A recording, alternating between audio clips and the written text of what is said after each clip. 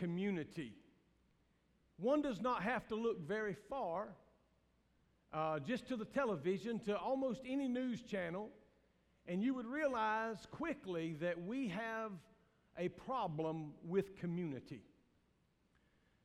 I was in the woods yesterday getting ready for the upcoming hunting season and all that stuff, and when I got back home, my phone just started blowing up with all kind of messages, and I'm like, what in the world's happening in Charlottesville? Had no idea till later last evening, only to find that this incident took place, in a white supremacy march that devolved into a riot, and people are hurt and people are killed. Racial tensions, hatred, bigotry. And let me just say out the gate that racism and bigotry is a sin.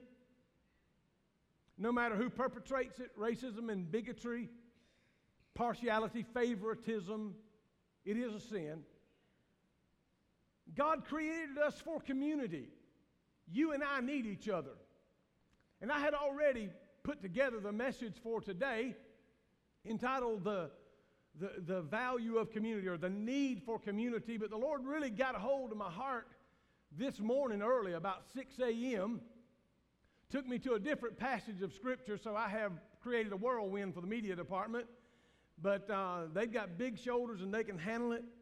I want you to know that God created us for community and not to live in colored boxes that says red, white, brown, black, tan, yellow, whatever. He didn't create us like that, but He created us to live in community. And I get thinking, every one of the races has some great significant contribution to who we are as a people. And we are the people of God. I'm not saying everybody's saved. I'm saying that all of us have been created in the image of God, regardless what pigment of our skin we may have. Amen? And all of us have significant contributions, and I just think of one in particular. Well, obviously Jesus was not white and He wasn't black. He had that olive-colored skin. He was a Jew. Amen? I know we got portraits of a white Jesus and a black Jesus and an Indian Jesus and all that, but that's just contrary to facts. He was a Jew. That's all there is to it. And so we look at Him, but then I think about the contribution of happened. You remember when He was headed down the Via Dolorosa after having been beaten? There was a black man there by the name of Simon from Cyrene, a North African man. And those guards just pointed at him when Jesus crumbled under the load and said, "You carry His cross." And that North African man grabbed that cross beam and began to carry that for Jesus. Later, he would write in antiquity and in history saying that he never really felt the weight of the cross for the touch of His hand.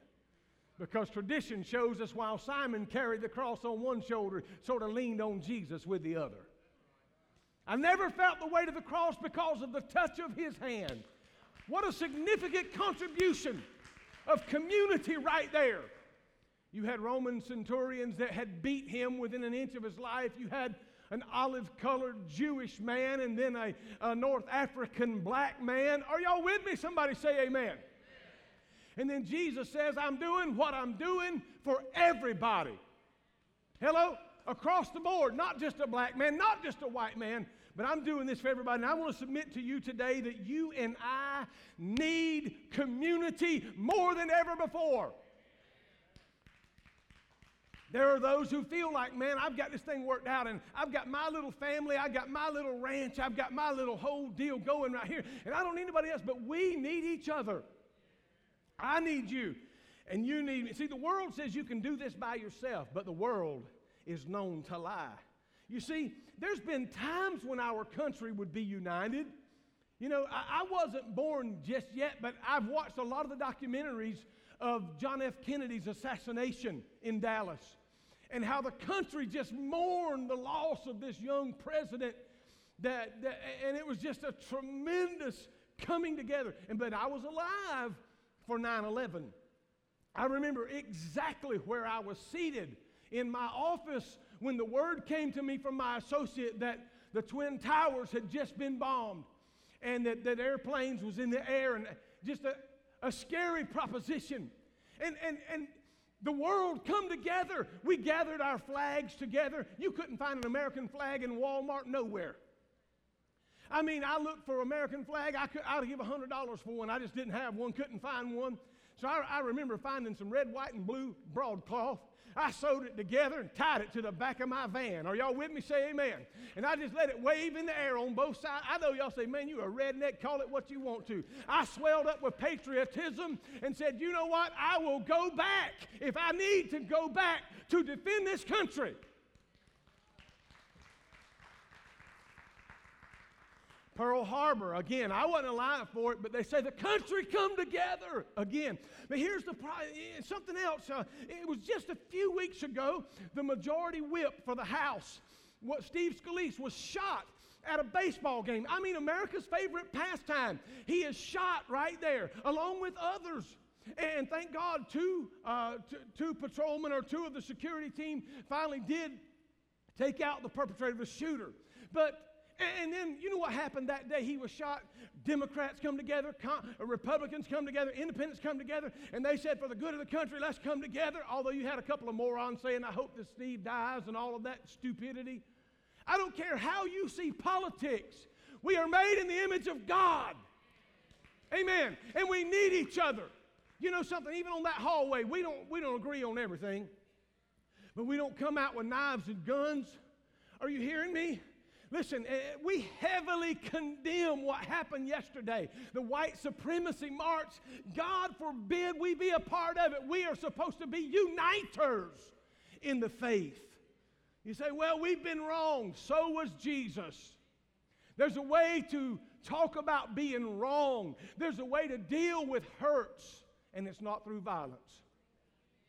So I need to move on. So, Jesus himself, I believe the greatest model that you and I as a Christian have to look forward to or to look up to, Jesus pushed back against racism. You say, well, Pastor, I need some scripture. I'm glad you asked. It comes out of John chapter 4. There was a woman, he met her at the well. She was a Samaritan woman. Samaritans were half-breed Jews. And a lot of the early Christians were full-blooded Jews, like the Apostle Peter. Are y'all with me? And you remember Peter and Paul had a bad discussion because Paul had some people that were Gentile friends, in other words, non-Jew. And they would eat necessarily, they didn't necessarily have to wash their hands to eat. They just kind of ate like people from Browntown, Yep. I love y'all from Browntown. I've gone to eat with you. So, but anyway, Peter and Peter said, he said, me and Paul couldn't get along, and Paul said, I withstood him to his face. And these are two brothers. These are two who have books named after them in the Bible.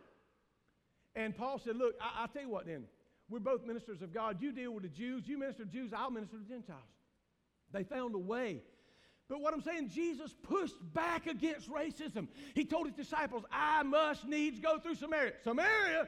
Why are you going to Samaria? He said, he didn't even tell them what it was. I got to do something there. So he went to Jacob's well. And when he went to Jacob's well there, he found a Samaritan woman there who was in the midst of her sixth relationship, 5 husbands she had had, and the one she was living with now was not her husband. And Jesus says, you know what? I don't care that she's a half-breed Jew. I don't care that she's a Samaritan. And I don't care that the law says we ain't supposed to have no dealings with the Samaritans. I need to go to Samaria. And his disciples didn't understand it. His disciples could be a representation of the church. They don't always understand. Are you with me? Say amen. So anyway, something else happens. Jesus pushes back further. Matter of fact, James would say this. James says, I perceive that God, no, this was Peter. Thank you, Lord. I perceive that God is no respecter of persons. Now, I want to take you to Acts chapter 10, if I may, because Jesus pushes back again with this deal about racism, and I want to get it cleaned up for you. I want you to see this. The Bible talks about Peter. Let me just take you over to the passage of Scripture where it's at. In Acts chapter 10, I'm going to read from the NIV. in the 9th verse, about noon the following day, they were on a journey and they approached the city, and Peter went up on the roof to pray. He became hungry and he wanted something to eat, and while the meal was being prepared, he fell into a trance. He saw heaven open and something like a large sheet being let down by the four corners, or to the earth by its four corners, and it contained all manner of four-footed animals as well as reptiles and birds. And a voice told him, "Get up, Peter, kill and eat." "Surely not, Lord," Peter replied. "Surely not." He said, "I have never eaten anything impure or unclean." The voice spoke to him the second time, said, "Do not call what God has cleaned impure." This happened 3 times, and immediately the sheet was taken back to heaven. But while Peter was wondering about the meaning of the vision, the men sent by Cornelius found where Simon's house was and stopped at the gate. Now I want y'all, let me straighten this up for you.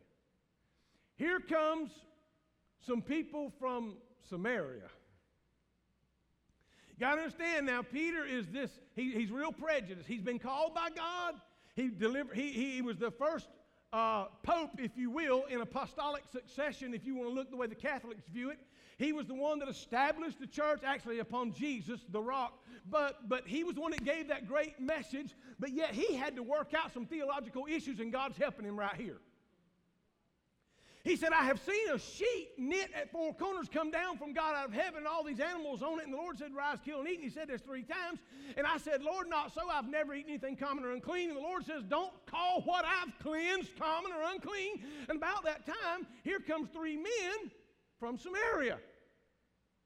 God is working on both ends. Cornelius has had a vision, and Peter fell into a trance, and God is working something together for the great good of the whole Christian community, regardless of race, color, or creed.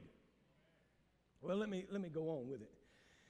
So the voice spoke to him the second time, "Do not call anything impure that God has made clean." This happened 3 times. Immediately the sheet was taken back to heaven. And verse 17, while Peter was wondering about the meaning of the vision, the men sent by Cornelius found where Simon's house, where they stopped at the gate, and they called out, asking if Simon, who was known as Peter, was staying there.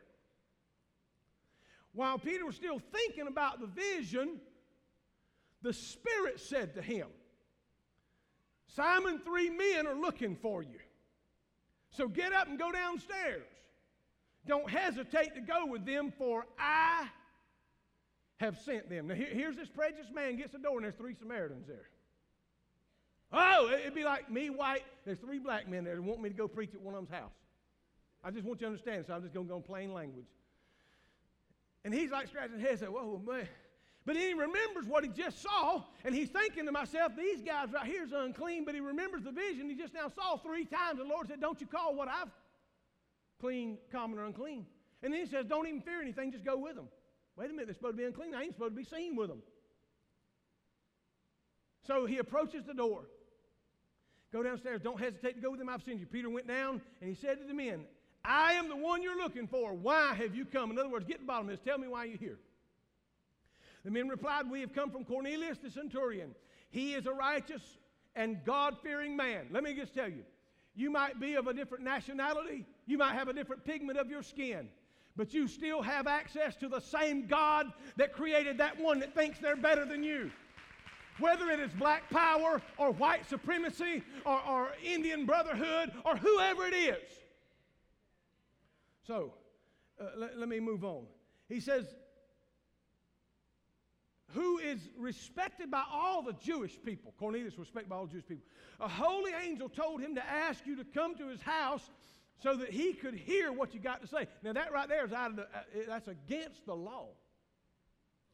This Jew cannot by law go down there and speak or go in their house and eat. Just can't do it. It's against the law. But thank God, Peter believed God instead of the laws. Peter invited the men into his house to be guests. So there's a change already happening, because first of all, you ain't going to invite these people in because he had this bad hatred against them. That's, Jesus at the well, they said, "First of all, Master, what are we doing here?" And especially we come here to find this woman. I mean, all of us brothers here, and she's a Samaritan and all that, but he needed to be there. The Bible says the next day, Peter started out with them, and some of the believers from Joppa went along. The following day, he arrived. So we got a whole day's journey. You know how far they'd walk in those days? 18 to 30 miles. Some of y'all can't even walk around the park. I'm not talking about those of you who have health issues, so don't email me too bad. The following day, he arrived in Caesarea. Cornelius was expecting them, and he had called together his relatives and his close friends. As Peter entered the house, Cornelius met him and fell down at his feet in reverence. Peter made him get up, said, "Stand up, I am only a man myself." Hello? Now, a while ago, he was prejudiced. He might not have minded that, but he said, "Hold the phone. Get off, get up from there. If you're going to worship somebody, worship God, but don't worship me." He said, verse 27, while talking with him, Peter went inside and found a large gathering of people. Man, we are in trouble. All these Jews come down here, and man, they Samaritans everywhere.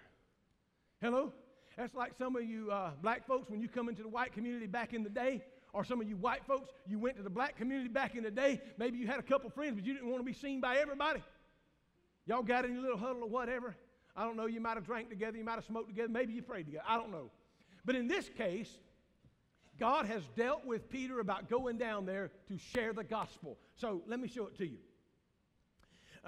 So he said to them, "You are well aware that it is against the law for a Jew to associate with or visit a Gentile." In other words, y'all know we could get locked up having this meeting right now. Now, all I'm here to do is tell you about Jesus. I'm close to him. I sat with him on the Last Supper, and I'm going to tell you about Jesus. But I want y'all to understand, we could go to jail for what we're doing right here tonight. All right, we go to jail, so we'll go to jail. Now, I'm assuming that's kind of the conversation.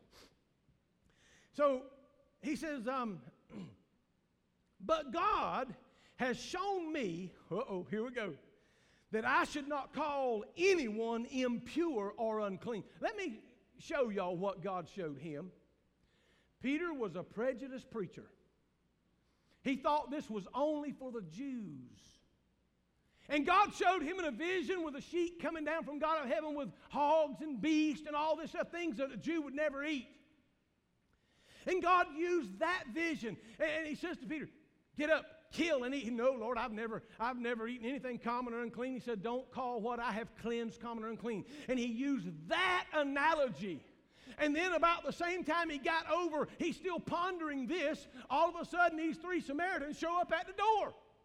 And God allows him to put together the analogy and the trance that he has been involved in the last hour. And these guys at the door, and he goes to open the door. "Oh my goodness, common and unclean." No, he just now said that.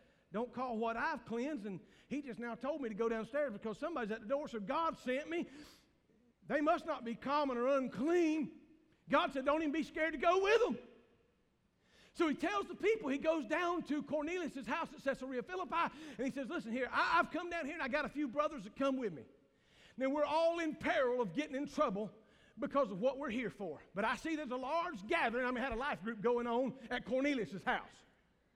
That's what it was. They might not have called it. That's what it was, though. It's a life group going on, and he comes in there to speak life. I'm having a good time here, and it's about to get better. He said, "So when I was sent for," watch this, "I came without raising any further objection." So if you're a racist, if you're a bigot, if you're prejudiced, when God shows you this, it is time to shut up with all the objections. It is time to say, if God loved them and God created them, who am I to say any different? So let's go on. He says, so I came without raising any objection. "May I ask why you sent for me?" That's what Peter says. So Cornelius answered. Now Cornelius is a decorated soldier. Cornelius answered, 3 days ago, I was in my house praying at this hour, and at 3 p.m, suddenly a man in shining clothes stood before me and said, "Cornelius, God has heard your prayer. He remembered your gifts to the poor. Send to Joppa for Simon, who is called Peter. He is a guest in the home of Simon the tanner who lives by the sea." How many of you know that God can still tell somebody where you live to come get you? So I sent for you immediately, and it was good of you to come. Now we're all here together in the presence of God to listen to everything the Lord has commanded you to tell us. Man, what a life group. So Peter began to speak. He said, now I realize how true it is that God does not show favoritism. You see, I had something else to preach. I ain't even going to get to that. This is what God put on me this morning at 6 o'clock. He said, I'm telling you that God has dealt with me about my favoritism. I liked it when it was just my kind of people. Hello? Hey, listen to me. You're talking to a guy. I remember the day when I had people tell me, hey, we don't want no blacks here. They never said that about Mexicans or Hispanics. Now, this was years ago, so don't think this was recent, but years ago, and even in a previous church 22 years ago, when people, man, what are you talking about? Do you somehow feel like you are any better? And hey, if it goes the other way, I don't know it because I was raised in a white church. So it may go the other way too. But who do they or anyone else think they are to feel like any race, any color, any creed is any better than any other?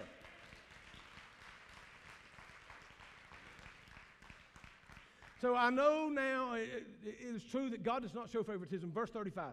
But he accepts from every nation the one who fears him and does what is right. So he said, I don't care. You might be black as coal. You might be white as powder. Hello, you might be red as a stop sign. He said, but let me say this to you. If you fear God and love God, he accepts you. I hope this message goes viral. He said, verse 36, you know the message God sent to the people of Israel announcing the good news of peace through Jesus Christ, who is Lord of all. You know what happened throughout the province of Judah, beginning in Galilee in the baptism John preached, how God anointed Jesus of Nazareth with the Holy Spirit and with power, and how he went around doing good and healing all that were under the power of the devil because God was with him. Now, you got to understand, Peter's speaking to the life group now. He's speaking to the crowd at Cornelius' house.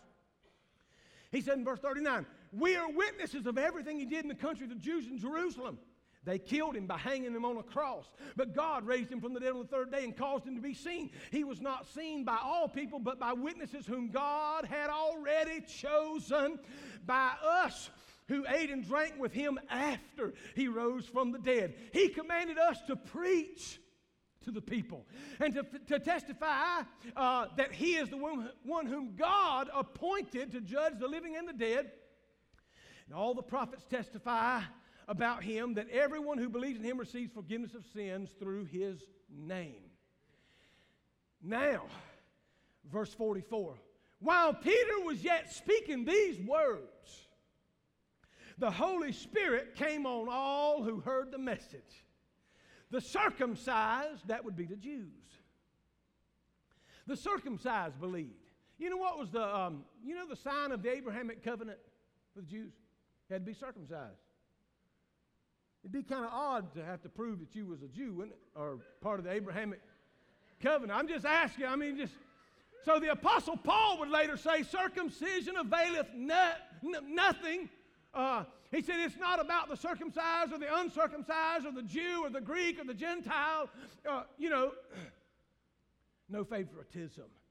He says the circumcised believers who come with Peter were astonished that the gift of the Holy Spirit had been poured out upon the Gentiles, for they heard them speaking in tongues and praising God. Then Peter said, surely no one can stand in the way of their being baptized with water. They have received the Holy Spirit just as we have. So he ordered them to be baptized in the name of the Lord Jesus Christ, and they asked Peter to stay with them for a few days.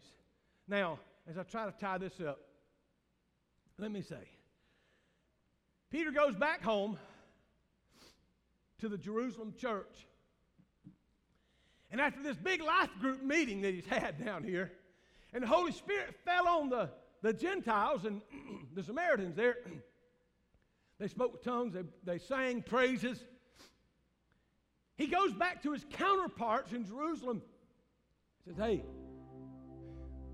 I know how y'all feel, but you ain't seen the vision that I saw from God. I know what rests in your hearts and in your minds, but I'm telling y'all, We can't do anything about the fact that God filled them with the Holy Ghost just like He did us. We can't do anything about the fact that I went down. I know it was illegal, but I took a few brothers with me. We went down there, and we had a meeting in Cornelius' house, and while I yet spake these words, the Holy Spirit fell in that place. And who are we? You know, this is Jerusalem Council. Who are we to keep them from experiencing God like we experienced Him? He said, we can't do it. Peter had a strong voice, don't get me wrong. But he told them we got to accept them. I'm telling y'all this. We need community. Let me say this. Let me just ask you, how do you value your friends? I mean, do you have friends that are more than just acquaintances? And do you value them? Do they mean something to you? I want to challenge you today to make a new friend. It's easy to hang out with the same ones we always hang out, the same ones we always ride with, hunt with, jump with, dance with, whatever you do. But I want to challenge you to find somebody that's different. Now listen, I know you ain't never going to be best buddies with people that don't share some interest like yours. However, you can still be friends. I want to challenge you to go out of your way to find a friend, to make a friend, to be a friend. And I want to challenge you as you stand with me right now with a question. And that question is, are all of my friends just like me? Does all my friends have the same, roughly the same income I've got? Do they have the same pigment of skin I've got? Do they live in the same low scale or upscale or wherever it is you live?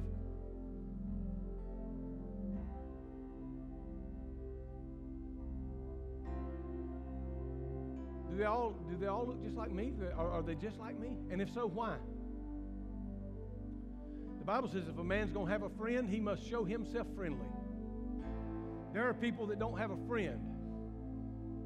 If you don't have a friend today, you got to be honest with yourself as we close our eyes together and answer honestly the question of, why don't I have a friend?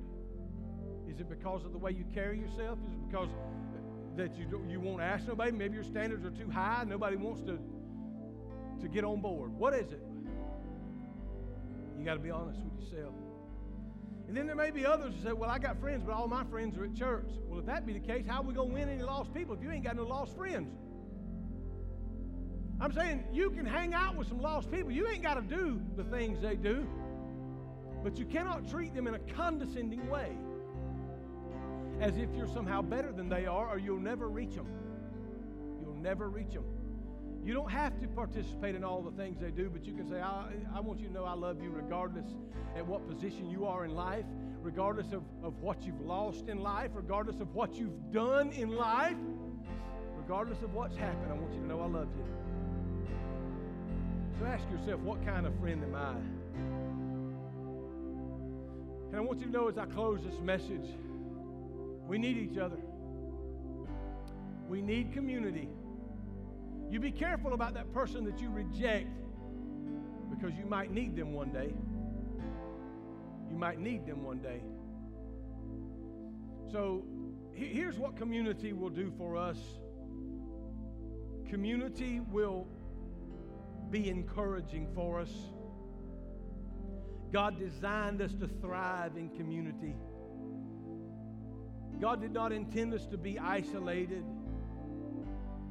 Every one of us needs community. Oh, I wish I could. There's so many places in the Bible. I would encourage you to go to your iPad or your computer or your smartphone on your Bible app and just do a search for the phrase, one another. There's so many times it's mentioned in the Bible, God wants you in community with somebody. That's why it's so important for you to be a part of a small group. It is vitally important because, listen, here at the Harbor, we believe in doing life together. I believe I need you, and I believe you need me. Secondly, community is fun. Community fosters love and care for one another. I think about the community in the early book of Acts. They had all things in common. They broke bread in one another's home with gladness and singleness of heart. And those who lacked did not lack, because those who had shared with those who didn't.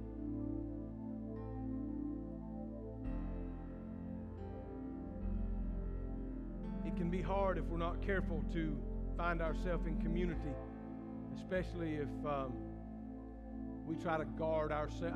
There's times you need solitude, don't get me wrong. There's times you need to be alone. But there's times we need community. We need to be together with one another. And if God ever taught a pointed lesson, He taught it to the Apostle Peter when He sent him to Cornelius' house to speak to people that was different than him. So I want to pray for you right now, and I'm going to ask God to do a work in your heart. If you're struggling with community, if you're struggling with getting involved in a group, if you're struggling with, prejudice or bigotry or racism, I'm going to ask God to mend it. There's nothing I can say that'll do it. But I've shared with you the words of life, and the same words that delivered the Apostle Peter from prejudice and racism will deliver you today. Let's pray. Father, in the name of Jesus, I pray for everyone standing right here today and seated in this auditorium. If there is one shred, if there's one hint of favoritism, racism, bigotry, partiality, I pray, God, that you would just eradicate it right now. I pray, God, that we would learn to love everyone because they are made in the image of God. That we would place a value on every single life, regardless if they are like us or from our country or not. That we be honest with ourselves and be honest with each other. We need each other. So I ask you in the name of Jesus right now to heal the racial tension and divide in our country right now. God, for the governor, Terry McAuliffe of Virginia, I pray right now for spiritual strength. I pray for wisdom and guidance right now. God, for our president, for our leaders across the board in this country, all of the leaders that are dealing with this, oh God, give us the understanding, God, that we need. Let the peace of God prevail. And I ask that in Jesus' name, Lord, and let the church lead the way in the name of Jesus. Amen and amen. Our closing host is coming. You may be seated for just a moment.